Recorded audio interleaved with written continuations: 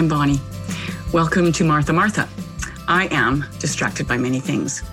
Because I'm a mom, because I'm a human, because I have weakness, I need my Lord to guide me and to calm me every day. So let's walk together.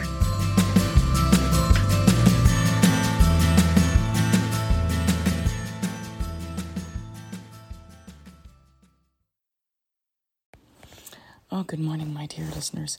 I am so sorry that I have not been here for so long, but I fractured a rib 10 or 12 days ago, and my life has been consumed mostly with pain and feeling sorry for myself. Okay. I am starting to feel a little bit of relief now, but I had no idea that it could be so painful. But I did leave you with a cliffhanger, and I apologize for that. Okay, so if we're not going to use rewards and consequences, what do we do for discipline? Because we can't just not discipline. When we take punishment out of the equation or rewards out of the equation, we don't just do nothing. So what do we do instead? Okay, and it's a really, really good question and can leave us feeling baffled and often takes us a lot of retraining of how we think to move forward in this particular question. So what do we do instead? What we do instead is walk beside them. And I'm going to explain what that means, because that initially is going to probably sound kind of lame. Okay, but we want to look at other relationships and how we solicit the behavior that we want from people. When we're not dangling carrots or sticks, okay? So let's use our spouse, okay? In a healthy relationship, we aren't dangling rewards and consequences in front of our spouse when we want something from them, okay? So I'm going to use this as an example. What about when we're upset, okay?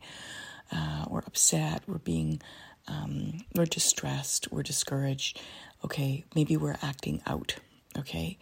And I know that we don't like to think of ourselves as acting out, but of course we do as adults. Okay, so maybe we're snapping at people, maybe we're yelling, maybe we're being illogical. There's lots of behaviors that would closely mirror our own children's behaviors, okay? If I'm behaving that way because of my upset, and maybe I feel like my upset is more important than theirs or more real than theirs, than our children's, I'll tell you what I don't want. I don't want to be yelled at. I don't want someone to tell me how to solve my problem. I don't want someone telling me to control myself. I don't want to be sent to my room. I don't want to be told to stop crying or just to stop it. I don't want someone freaking out at me. What I want is to be seen, okay? I want somebody to recognize that I'm upset. I love you. Can I hold you? Everything's going to be fine. You're amazing. Can I make you some tea? You want someone to just rub your back or wrap their arms around you, or maybe just leave you alone. That's a possibility. But for them to be able to say, what can I do for you right now? And if you say, I just need to be alone, they just listen, okay? Provide a loving presence, okay? Walk with them.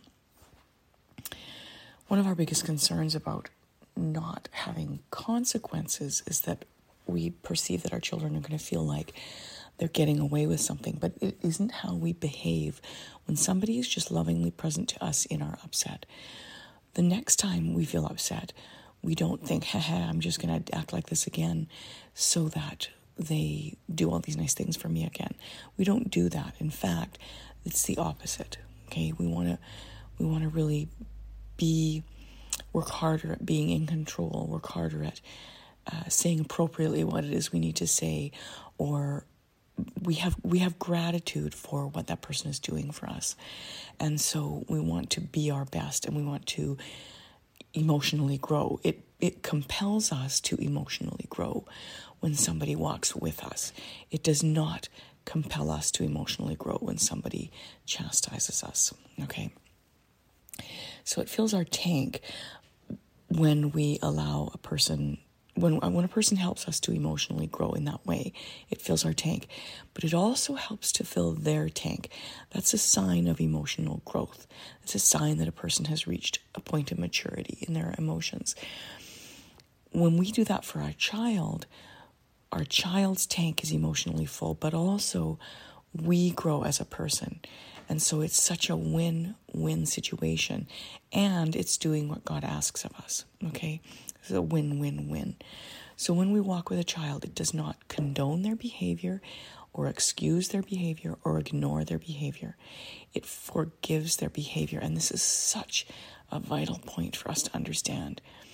When we walk with them, we forgive their behavior and we deal with the difficult behavior, we deal with the emotions, we deal with the problem outside of the emotionally intense circumstances, okay? Walk with them through the difficulty and deal with it later when our emotions are calmed down and their emotions are calmed down, when it will be more fruitful. Okay, so we want the guidance that we give them to be fruitful. It can't be fruitful in emotional intensity except to walk with them and be tender with them. To talk about the behavior in that hot moment isn't going to be fruitful, right? We just need to be with them so that we can reach a point together where fruitfulness can happen. So that's the goal. And if you have any thoughts about, okay, what does that mean practically? We can talk about that. I'd be happy to share some particular situations. I find it easier to, if somebody gives me a situation, okay, my child consistently does this, then what do I do? Because probably I've experienced it before because I have kids. But it sometimes makes it easier to, okay, when this happens, how do I respond? Okay, God bless you. Have a beautiful day.